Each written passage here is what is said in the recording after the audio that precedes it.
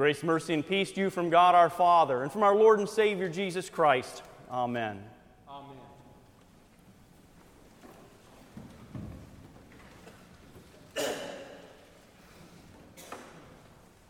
It can be rather awe-inspiring, intimidating even, to be in the presence of greatness.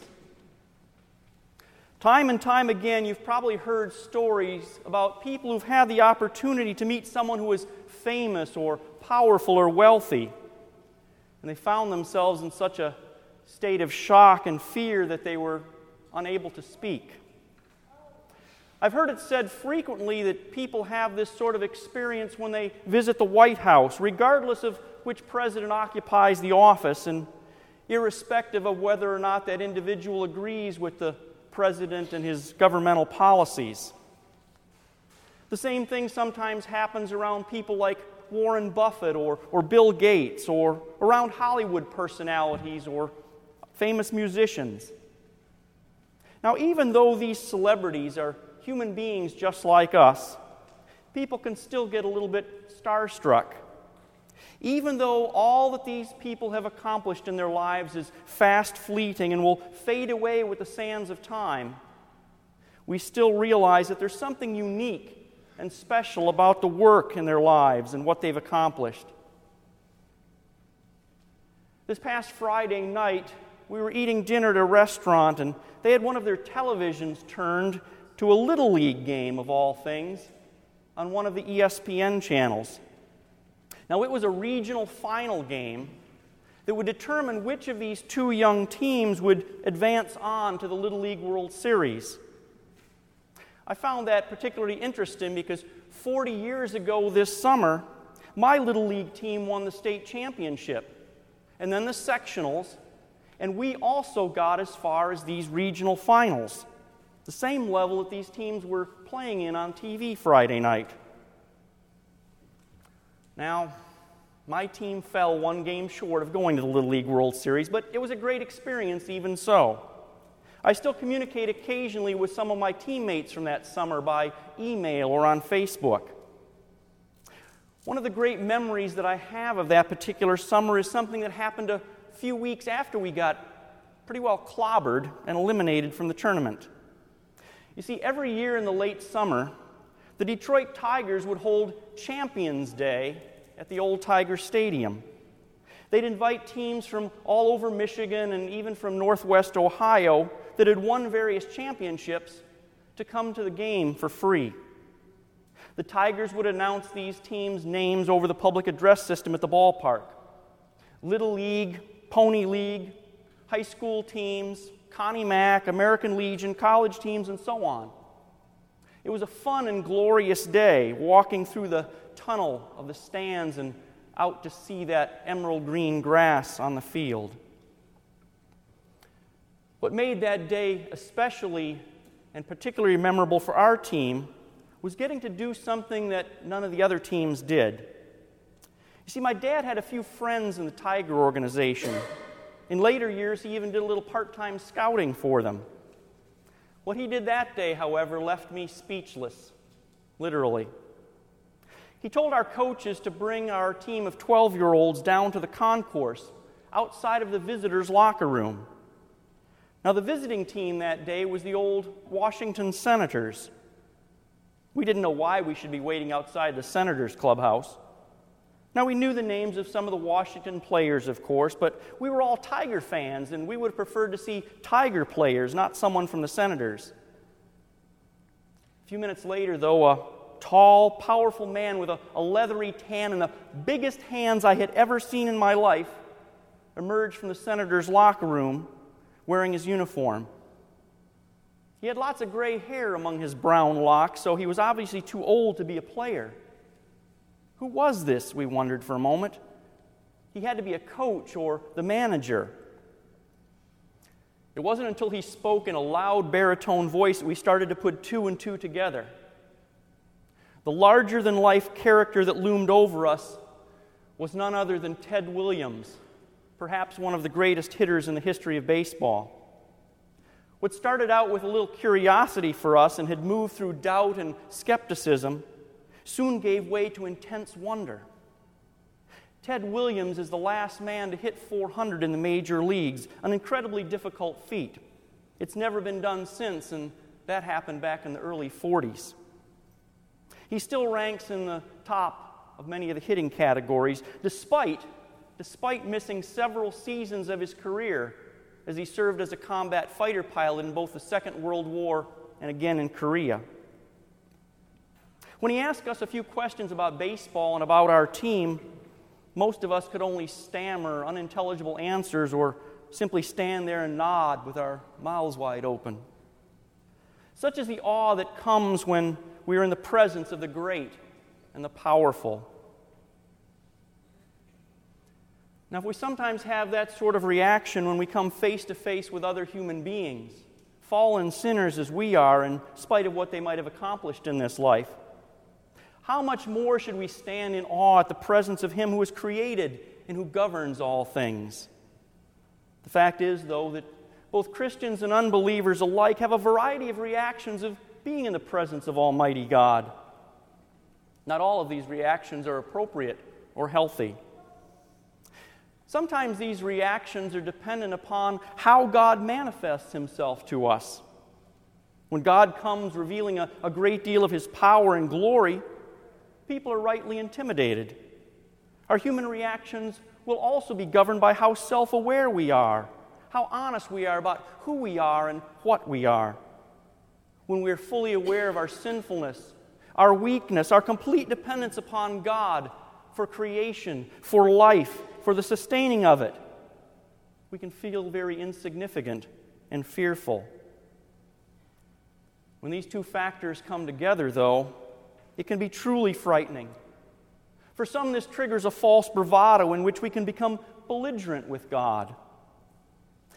Witness, however, the reactions of Adam in the garden after the fall, of Moses on the mountain with the burning bush, of the people of Israel when God revealed His power in the cloud on the mountain, of Isaiah when he had seen the Lord in His temple on the throne, and of the mob and the soldiers in Gethsemane when they sought to arrest Jesus and He revealed to them that He is the great I Am.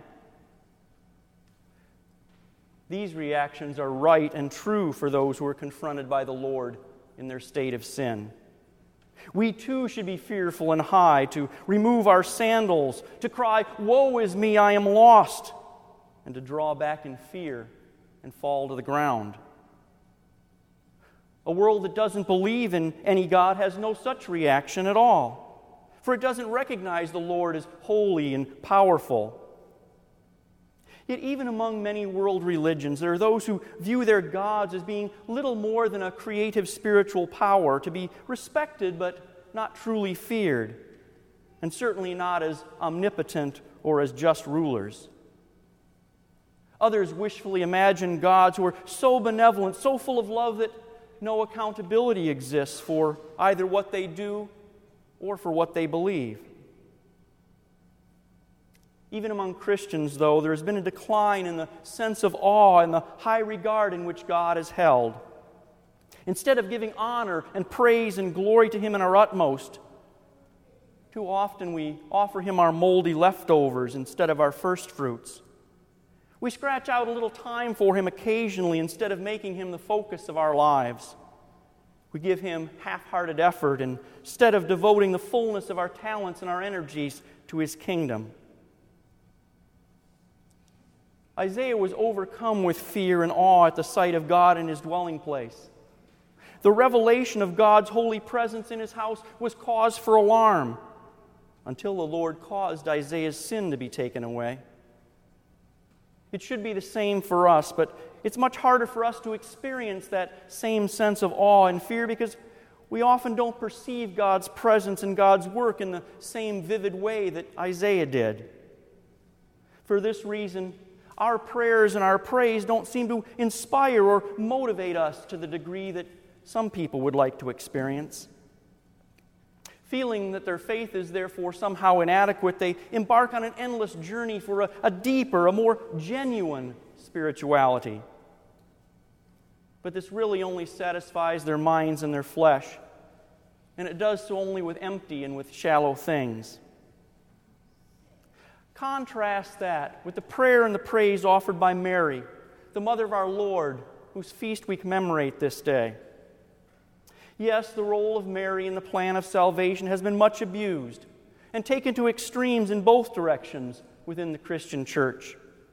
It runs the gamut from virtual cult-like devotion and even deification of her as co-redeemer and granter of grace on one end of the spectrum, to shrieking in a panicked search for escape at the mere mention of her name on the other end. Let's be clear, however. True Christians worship the triune God alone, the God revealed to us in the Scriptures in the person of Jesus Christ, the Word made flesh. We give no such worship and no such dignity to any fellow creature or anything of creation. Yet to ignore the role of Mary in God's plan of salvation is to do violence to the Word of God. We can no more throw Mary out of the Bible and ignore her than we can get rid of Adam or Noah or Abraham, Moses, David, John the Baptist, Peter, or Paul. The lives and the actions of each and every one of these, and more, are recorded for us in the inspired Word of God, so that we might come to saving faith in Him who is the offspring of Mary and of God Himself, the babe of Bethlehem, the prophet of Nazareth, the crucified of Calvary, the firstborn of the grave who now sits at the right hand of His Almighty Father. Now we can sit here today in our postmodern skepticism and say, well, yes, of course it was easy for Mary to be confident in her faith and to praise God for her pregnancy and for all of the blessings God had revealed would come to her and to the world through her child. After all, she had been spoken to directly by God through His messenger Gabriel. She even had tangible physical contact with God by bearing His body within her. Really? Did that make it easy for Mary? Living in a culture in which mothers who conceived children out of wedlock often had their pregnancies as well as their very lives terminated by a harsh barrage of rocks? Not having fatherless motherhood celebrated as it is in our day? Not having public support and even governmental approval to conveniently duck accountability for an inconvenient child? I think not. It wasn't Mary's amazement at the angel's appearance or her wonder at the miracle of her conception that gave Mary faith or led her to that song of faithful praise that we call the Magnificat. As we see throughout the Scriptures, miracles do not universally create faith. The Sinai desert was littered with the bodies of millions of Israelites who had witnessed the plagues of Egypt and had seen the Red Sea part before them. The same generation that saw Mary's son heal the blind, the lame, the deaf, and the demon-possessed didn't raise a hand to save him. No, miracles don't generate faith because faith itself is a miracle, a wondrous and a powerful blessing of God that comes upon those to whom He will bestow it. It comes only through the Holy Spirit, working through the Word to move hearts, first to fear, and then to trust, and finally to love God above all things. That's what we see in the account of Mary. First, the messenger, the angel, has to acknowledge and confront her fear. Then she is given God's trustworthy promises. And finally, in the words of the Magnificat, we see her express her love for God in praise and thanksgiving. Mary's song is the church's song. And if it is the church's song, then it is your song. Precisely because Mary's story is the church's story, is your story. That God will come to dwell with you, His people. That within you, the Lord will accomplish miraculous things and will come to life and through you will accomplish even greater things in your life and in the lives of all those who are confronted by the reality of His presence. Yes, Mary's experience with God is unique and special and perhaps seems a little more real than what we might experience in our relationship with God. For some, that makes Mary worthy of excessive devotion and can even infringe upon the true worship we owe to her Son alone. For others, Mary's unique experience, like many of the other wondrous experiences recorded in the Bible, becomes an obstacle to their faith. They feel that something is lacking in their faith or in God's gifts to them. If they don't see miracles, if they don't feel their heart burning within them, if they don't give or receive healing, if they can't speak in tongues, if they just don't see God revealed in some special way, if they don't feel special in some unique way, then their faith is somehow not right or strong. But God is revealed to you in special ways. We just sometimes forget that what humans think is special means spectacular or impressive, rather than God's way, which can be simple and effective and necessary. You are no less receiving God's word from His messenger when you hear the preaching of His word than did Mary when the angel spoke to her. You, no less than Mary, have the Holy Spirit come upon you and overwhelm you when you are drowned in the waters of the font. You, no less than Mary, have the very body of the Son of God entering you and dwelling in your flesh when you receive His body and blood at His altar. Mary was God's chosen vessel to carry His incarnate Word to His birth and to nurture Him and to care for Him as a child. You, as a member of the one holy Christian and apostolic church, the very body of Christ, are likewise part of His chosen vessel to convey the same holy and life-giving Word to a world that desperately needs His nurture, His care, His forgiveness, and His salvation. His mercy extends to you and to all those who fear Him, in this and in all generations. The Mighty One has done great things for you. Glorify your Lord and rejoice in God your Savior. Holy is His name, Jesus, Son of Mary, Son of God. Amen.